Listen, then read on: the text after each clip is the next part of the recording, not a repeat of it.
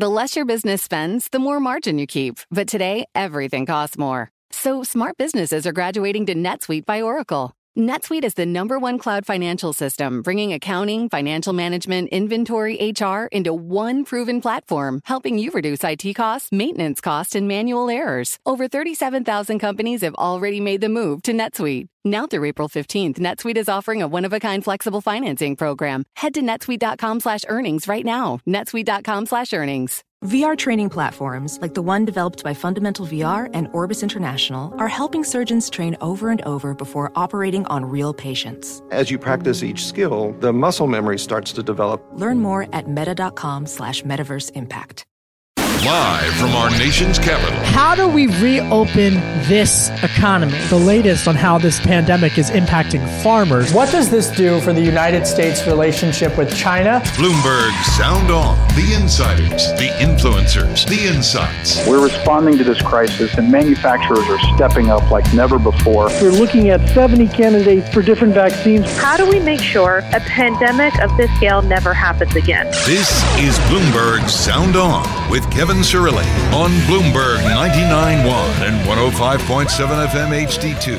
President Trump signs an executive order on police reform. We check in with House Majority Whip James Clyburn for the Democratic response. And Fed Chair Jay Powell sounding the alarm bells of a slow Nike swoosh recovery. Why do Republicans disagree? All of that. Plus, we head for geopolitics. New tensions rising between India and China. A jam-packed day of news. First, let's get a check of the headlines from my good friend, Nancy Lyons. Nance? President Trump is taking action on police reform, signing an executive order in the Rose Garden today that calls for better training on the use of force. He says chokeholds will be banned nationwide, except when the officer's life is at risk. We're looking at new advanced and powerful, less lethal weapons to help prevent deadly interactions. Trump strongly denounced efforts, though, to defund police departments, saying that would be chaos. Senior administration officials say departments that implement reforms will be rewarded with federal grants. Researchers in England say they have the first evidence a drug can improve survival from COVID-19. A steroid called dexamethasone reduced deaths up to 1/3 in severely ill hospitalized patients. The study was led by the University of Oxford and involved thousands of patients randomly assigned to get the drug or a placebo. Dexamethasone reduced deaths by 35% in patients who needed treatment with breathing machines, by 20% in those who needed supplemental oxygen. It showed very little effect, however, on less ill patients.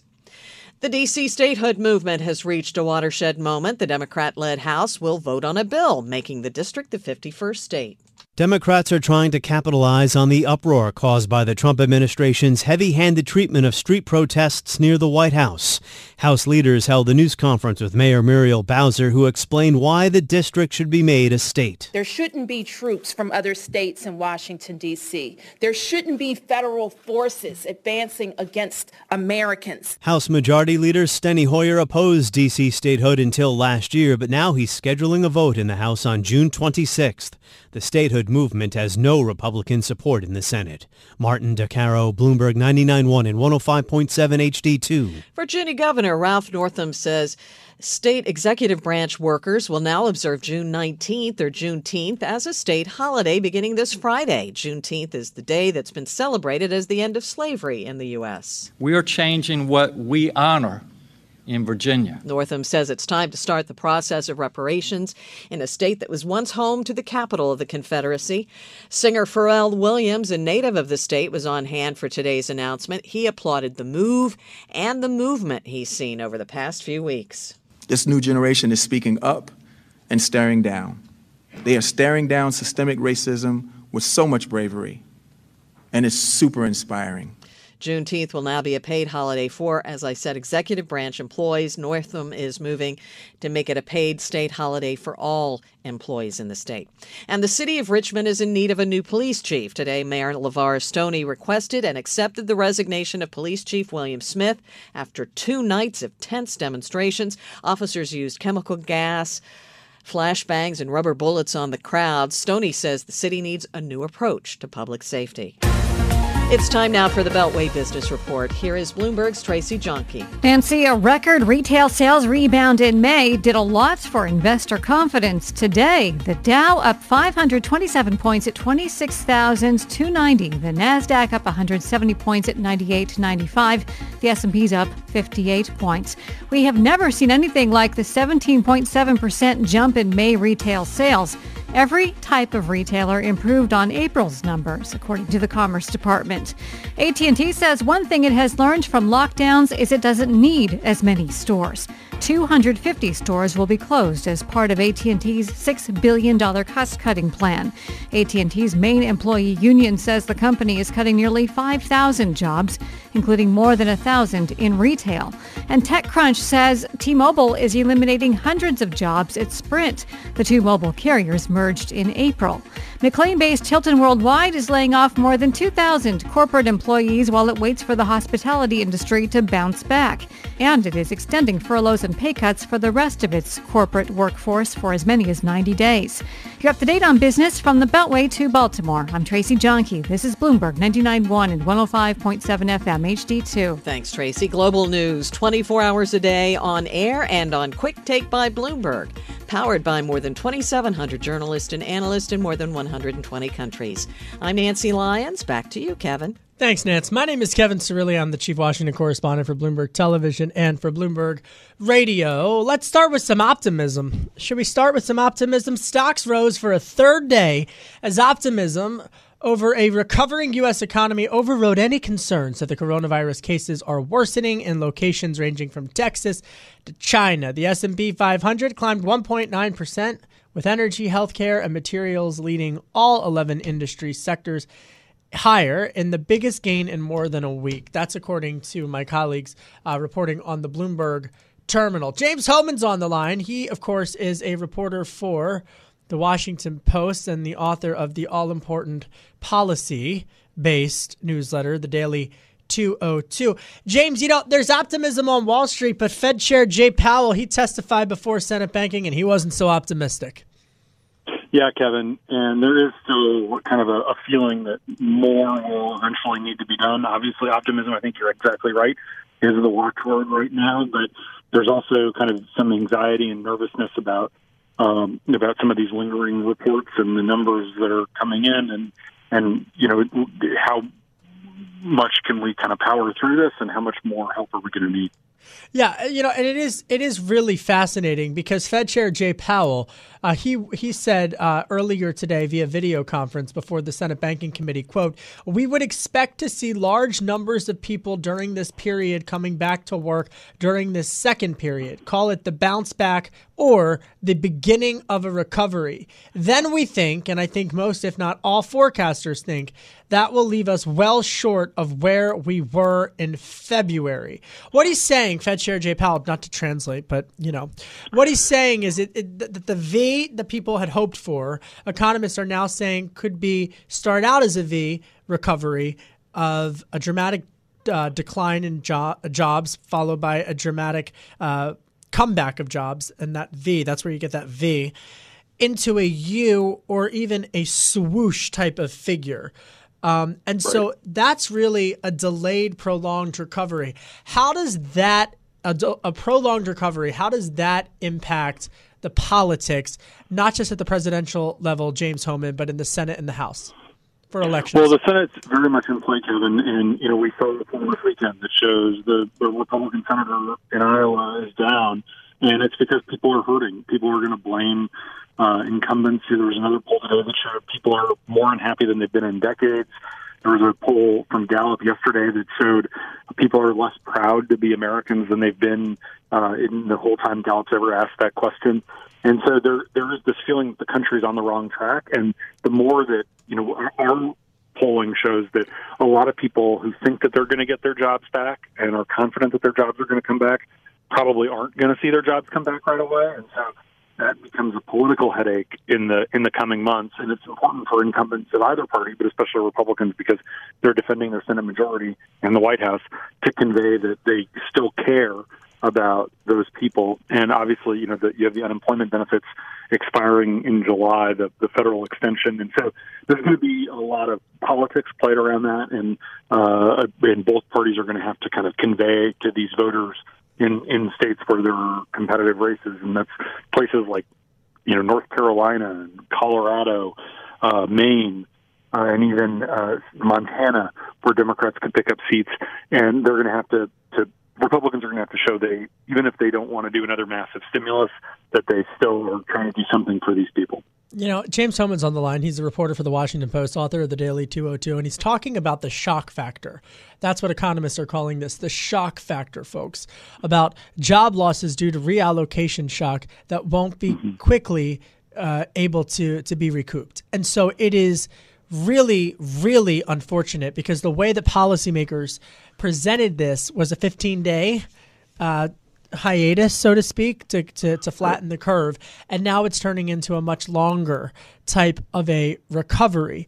From a policy standpoint, James Hohmann, that would, and I'm curious if you're hearing this, because in the conversations that I've had and reporting that I've done here in the Beltway, many think tanks on both sides of the aisle are trying to figure out precisely what you just raised. How do we communicate to those folks who, quite frankly, their jobs might not be coming back?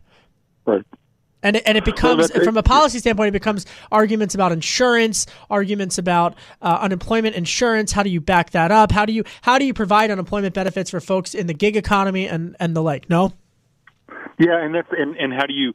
I mean, there is a lot of trepidation now on the right among my folks I talk to on the Hill who don't want to spend another $1 trillion or $2 trillion. Who feel like kind of stomach churning when they start to realize within the CARES Act that they voted for.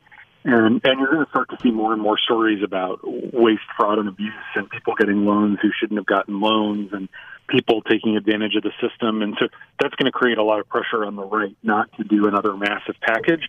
But at the same time, again, to show these independent voters who are sort of moving away from Republicans in the polls right now and will probably come home if these Republican senators can convince them that they actually are fighting for them. And so I think it's politically imperative not to get bogged down in arcane debates, but to show that they care, to show some empathy and not just empathy. I hate to interrupt.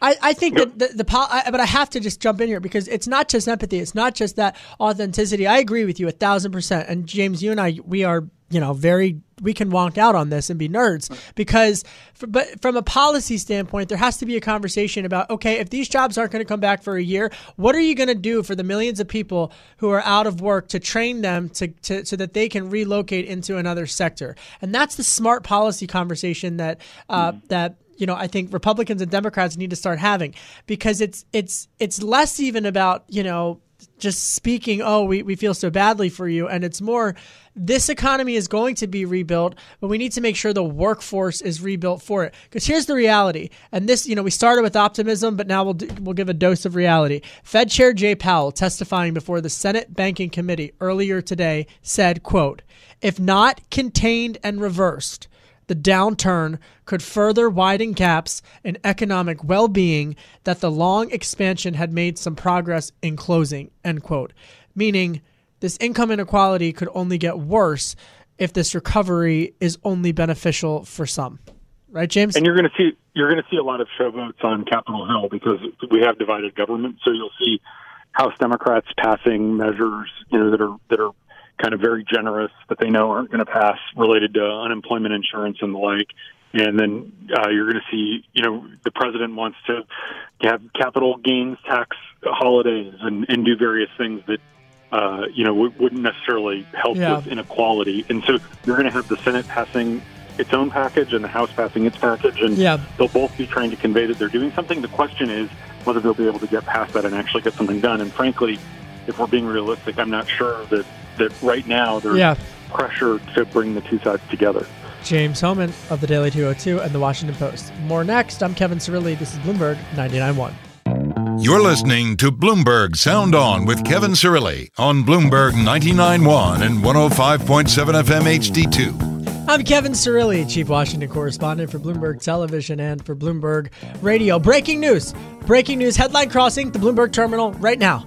The Biden campaign has called President Trump's executive order insufficient on policing reform. President Trump earlier today having announced a policing reform executive order. And essentially what he has said, well, in his words, reducing crime that laid bare the balance that Trump he's essentially calling for more law and order and for there to be more education vouchers for individuals in order for folks to decide where they go to school. I caught up with the House Majority Whip, James Clyburn, earlier today on Bloomberg Television. I asked him if it was sufficient. Take a listen to what he said. Let me get your reaction to the president's signing of that executive order. Do you think it will make a difference and an impact on this country? No, I don't think so. Thank you so much for having me. I do believe the president's intentions may be well-founded, but I don't think they go quite far enough. The fact of the matter is, he says in the language, this is to incentivize police departments or police officials to do right. I do believe we have to fight off the institution that's constructed, the culture that's there. And so there are a lot of things we've got to do. We got to demilitarize policing in this country. For some reason, we are now turning over armaments, armed vehicles to local police departments. They've got no use for that. It only enhances this culture that's eating away at policing in this country. We've got to do something about these inhuman methods that are being used, chokeholds, a knee to the neck. None of that is in the police training, but it's developed in the police culture. So if we are going to attack that, yes. Well, Congressman, let me follow up on that, because you said we got to demilitarize the police. That's different than saying defund the police. What do you say to folks and Republicans and independents, and as well as Democrats, who are on board with racial equality, but they get very wary and they have safety concerns when they hear things like defund the police? I say that is a term that is a good soundbite. It may make a few people feel good, but it doesn't do anything to make any headway. Sound bites will get you a lot of headlines, but they don't make much headway. So I do believe we got to demilitarize, we got to restructure, we got to reform. People get a little frightened when you start talking about defunding police. So let's not play their game. Let's not give anybody any cover. And that's all Trump is looking for, cover. He keeps talking about this issue using that word or something similar. That's not what they're talking about.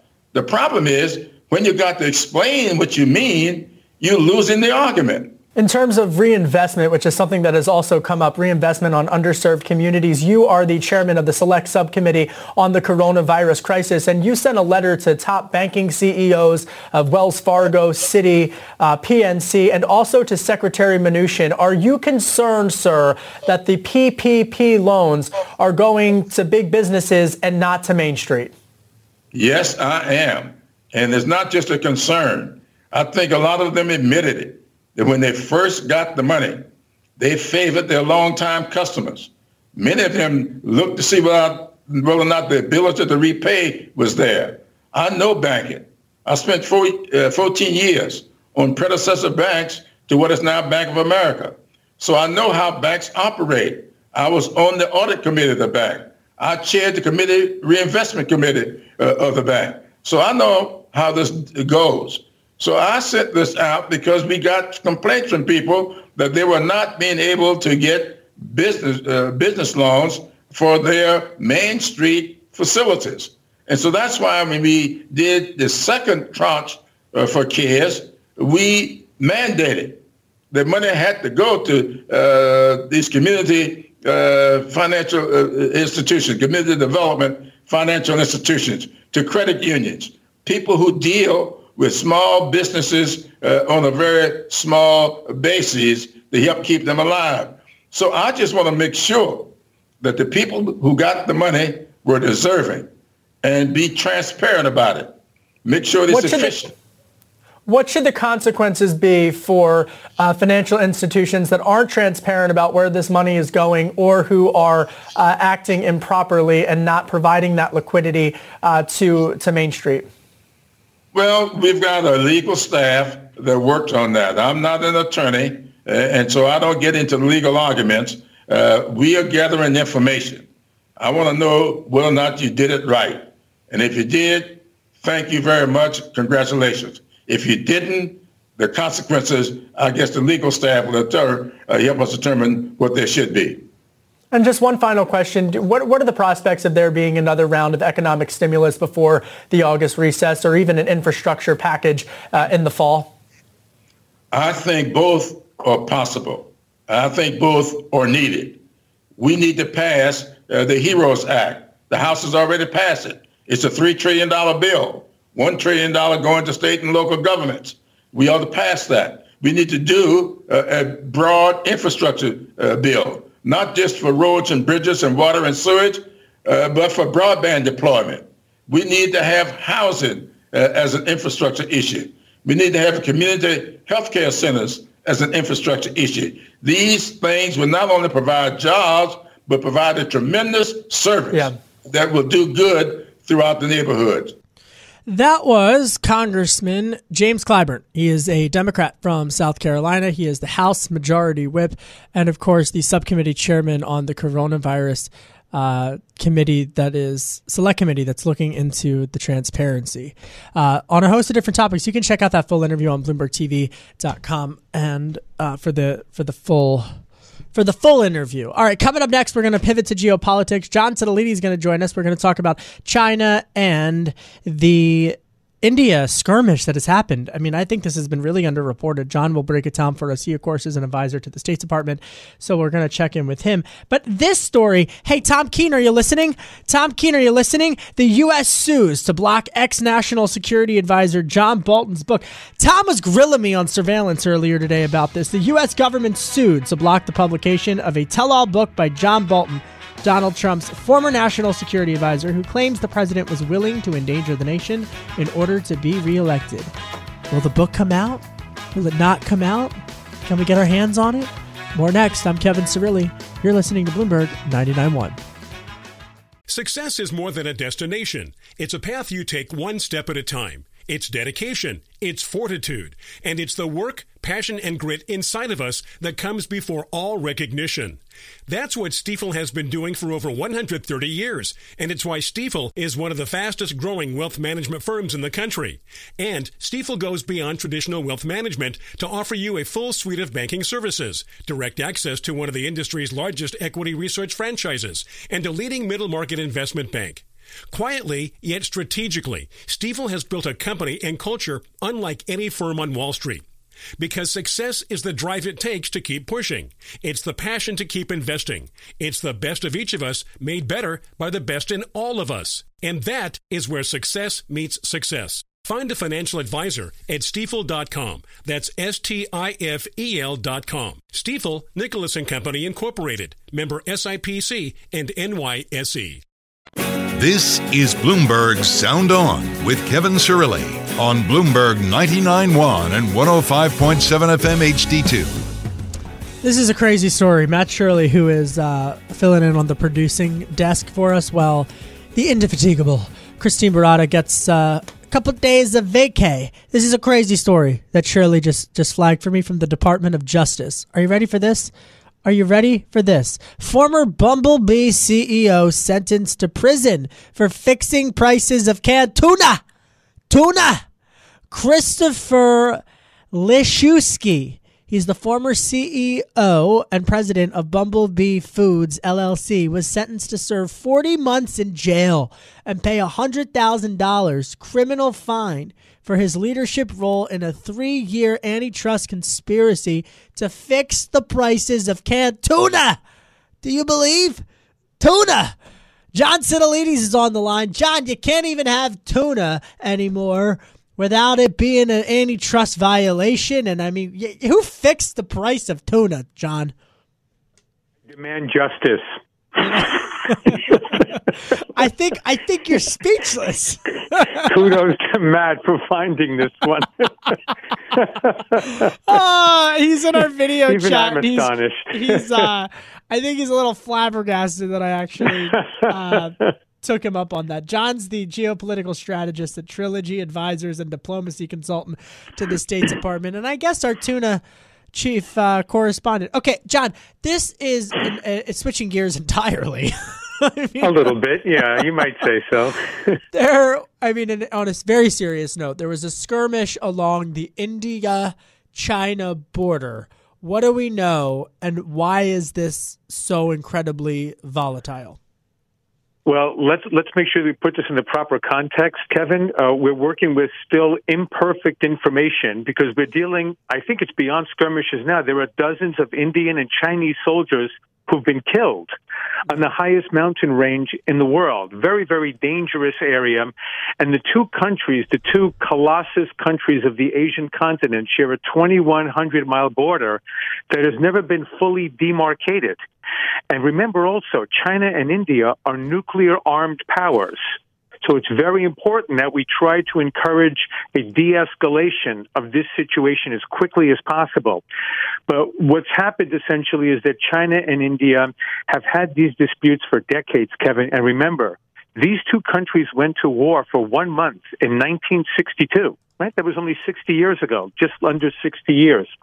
And they have these disputed territorial claims on each other's border. And then you have this small country of Nepal in between.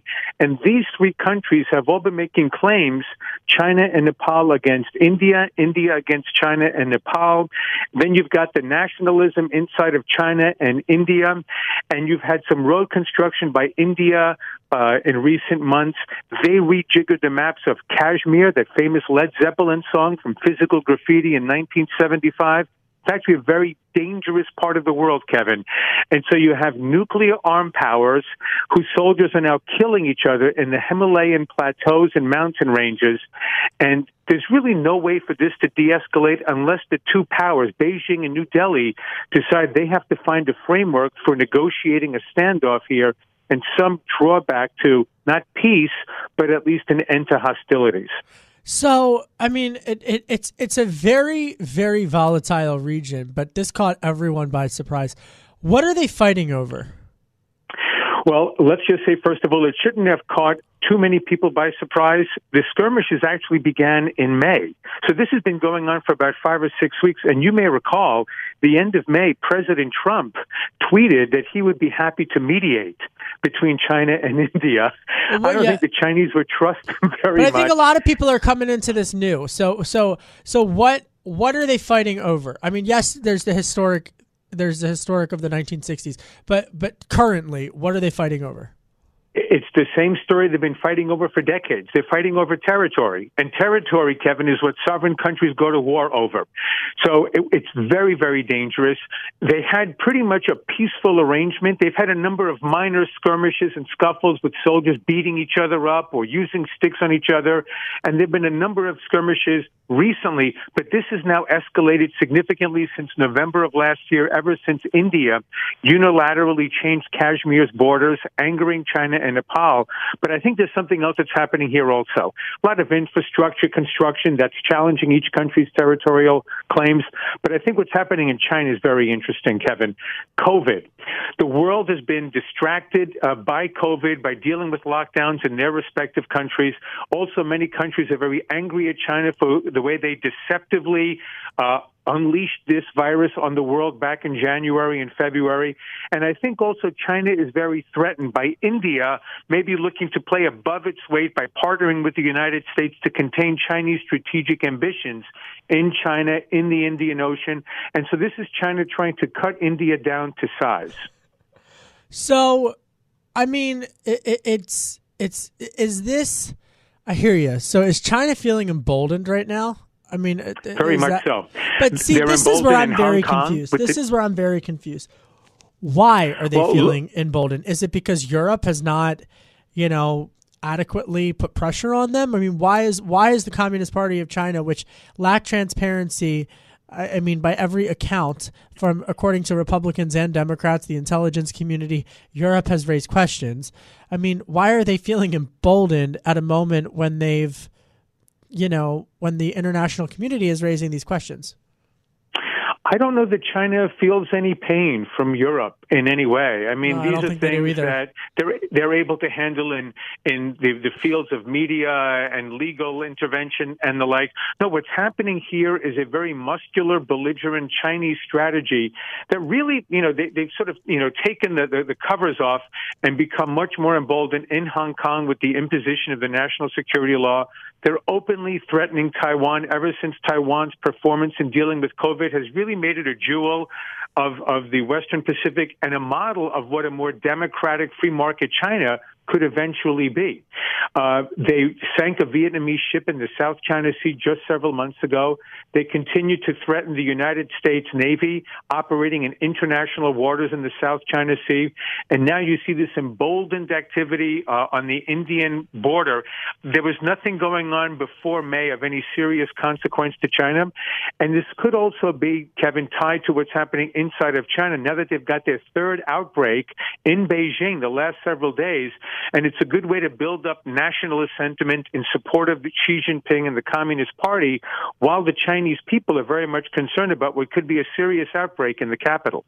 So you've got a virus, and you've got now Xi Jinping.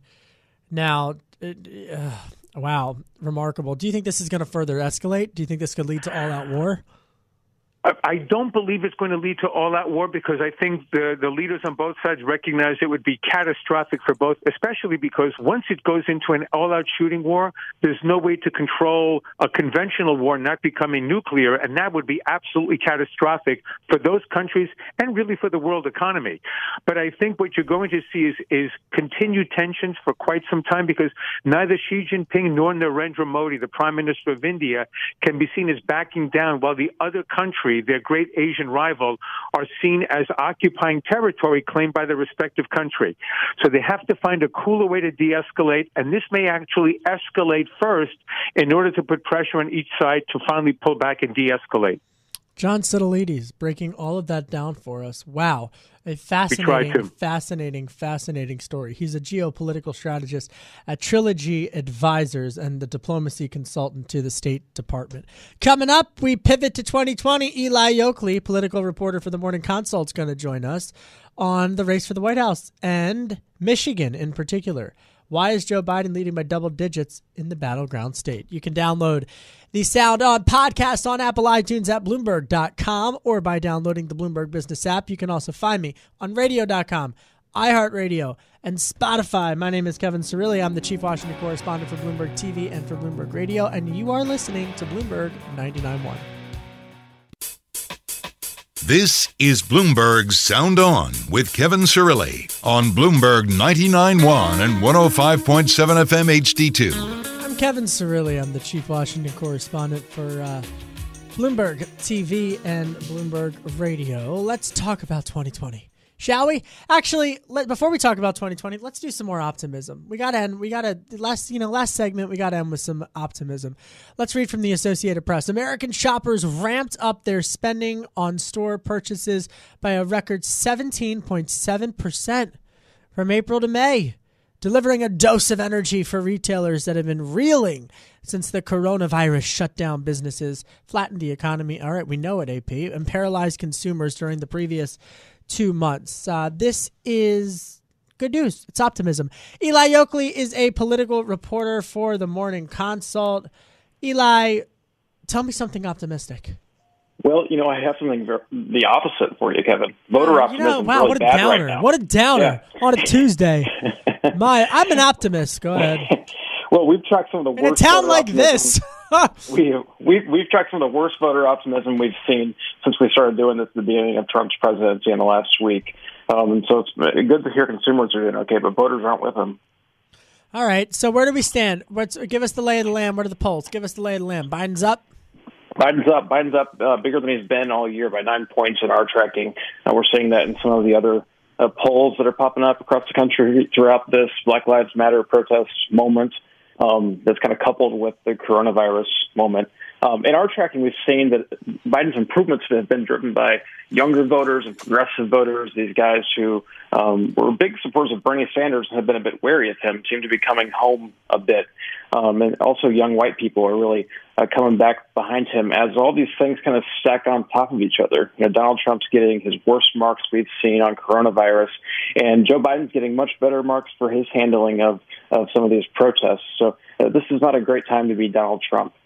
Okay, so yesterday before the show, I checked in with Matt Brooks. He's the executive director of the Republican Jewish Coalition. We were just catching up, and he was saying that you got to look at not the top line numbers, but the bottom or the crosstabs.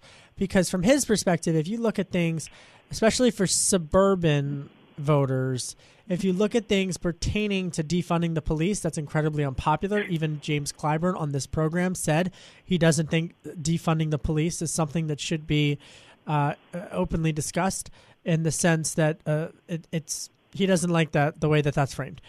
So Republicans feel confident on the issue of defunding the police, and they've got this broader issue. Eli Yokley, political reporter for the Morning Consult, they also feel that some of the president's actions as it relates to the police are 6 months or 4 months from now going to be viewed very differently. Is there any evidence to suggest that Republicans should be optimistic about any of this playing out in a couple of months differently? Yeah, I mean, defund the police as a slogan is not a popular slogan. But as a movement, I mean, we're seeing, and some of the indications we're getting are some of the ideas behind it are sort of popular, or at least they split the suburbs maybe. Look, Donald Trump throughout his presidency has wanted to make the political terrain about energizing his base. We've seen it with China during coronavirus. We saw it with immigration earlier on in his presidency. I think we're seeing the same thing with his focus on polling. And by the way, I mean, he embraced some of the things that some of the black activists and Barack Obama have been pushing for to a lesser extent in his executive orders today. So clearly he's thinking a little bigger than just his base. But clearly, I mean, he's leaning into this defund the base, defund the police talk just to energize his supporters and perhaps wedge Joe Biden. Although we've seen some prominent black leaders, including the head of the Congressional Black Caucus, say that she thinks it's not a very good slogan, as Democrats on Capitol Hill kind of try to push their own thing. So I think why wasn't this, I mean, because he's going to get up on a debate stage against Biden. He's going to say, why didn't you pass this? You had 8 years. You had 8 years to pass this. I mean, and respectfully, I mean, it's a divided Congress. It's an incredibly polarized time. He's a Republican in the White House, and he's the one that's going to sign into law the ban on the chokehold. Why wasn't this passed during that 8-year window? You know that's the argument Republicans are going to say. Yeah, well, I'm certainly not here to speak for Joe Biden's campaign. I know. I'm not. But yeah. That's our friend Kevin Welling's job. But Kevin! What I would watch say him be listening and call in. We've got like 3 minutes, Kev. Go ahead. What I would say would be that, I mean, these are policies that Barack Obama got a task force together to put into a big document at the end of his presidency after Ferguson that had been sitting there on the shelf for a while. Joe Biden was clearly involved in that. And what Donald Trump's doing is by executive action. So some of this is going to take action from Congress, and whether or not Congress can get on the same page as the president in an election year on this issue is still yet to be seen. I think, okay, and this is where I'm going to interrupt, because this election is going to be decided in the suburbs of Michigan, Wisconsin, and those two states in particular. Biden has a double-digit lead in Michigan right now, and whatnot. We all got to get out of our ideological bubbles. We all got to get out of our ideological clickbait bubbles that we all click on, and we got to think, how are those voters who live out in different parts of the country, how are they going to interpret a debate when Donald Trump is on the stage, President Trump is on the stage next to the former vice president and turns at him and says, why didn't you get this done? And that moment, like it or lump it, how that plays with independent voters that Eli Yokley knows very well from all the polling that Morning Consult does, that's going to decide the election. I really believe it. I really do. What I would say is it's not the only thing. I mean, we thought a month ago that all we'd be talking about this year is coronavirus. We thought 4 months or 5 months ago that all we'd be talking about this year is impeachment. I think Stu Rothenberg had a great column at Roll Call today, just noting the fact that, like, we could be talking about anything 6 months from now. I mean, that's just the nature of it. You brought up the coronavirus. How does the president poll on the economy? He's doing okay on the economy. The economy is his strong point, and if this election is fought on the economy, that's good for him. The bigger question is whether the economy will still be strengthening by November. I mean, we're seeing across the map increases in coronavirus cases. Voters are giving Trump his worst ratings on his handling of coronavirus since we started tracking it earlier this year. They're clearly separating that from his economic performance. But, if we've got a surge in the fall, that's not a good thing for the president. So there's a lot of open questions still about what we're facing on coronavirus. I think that's the biggest unknown, because if you look at the polls, independents are siding with Trump in terms of the economy. They've got questions for Biden, and Trump has framed this as, I want to reopen. Biden wants to keep it shut down. So that's that. But to your point, should there be a resurgence and China with China on lockdown again, or parts of Beijing on lockdown again, who knows? But the science really could impact the reality in terms of whether or not there's going to be another, hopefully not, another strain of this thing. And we've got like a minute left, but go ahead. I'll just say in the middle of the country, this is popping up. I read the Joplin Globe every morning, first thing back home. And since reopening on May 1, the number of cases in that southwest Missouri town have doubled in the last few weeks. The governor, who's facing a pretty well-funded opponent and maybe a tough race, probably not, is pushing for a reopening. Even some of these smaller conservative towns are like, wait a minute, let's slow down a little bit. So I think there's a lot going to be at play there in the next few months on this. That's why, what's the hometown paper called? The Joplin Globe. Subscribe, man. The Joplin Globe. I read the Delco Times every morning. Every single morning. So, Eli, we're all homesick, especially these days. That's right. Eli Yokley, he is a political reporter for the Morning Consult. He does great stuff over at the Morning Consult. Go check out his reporting. He explains the numbers in a way that I don't think other pollsters do. So thanks to Eli for coming on and talking about that.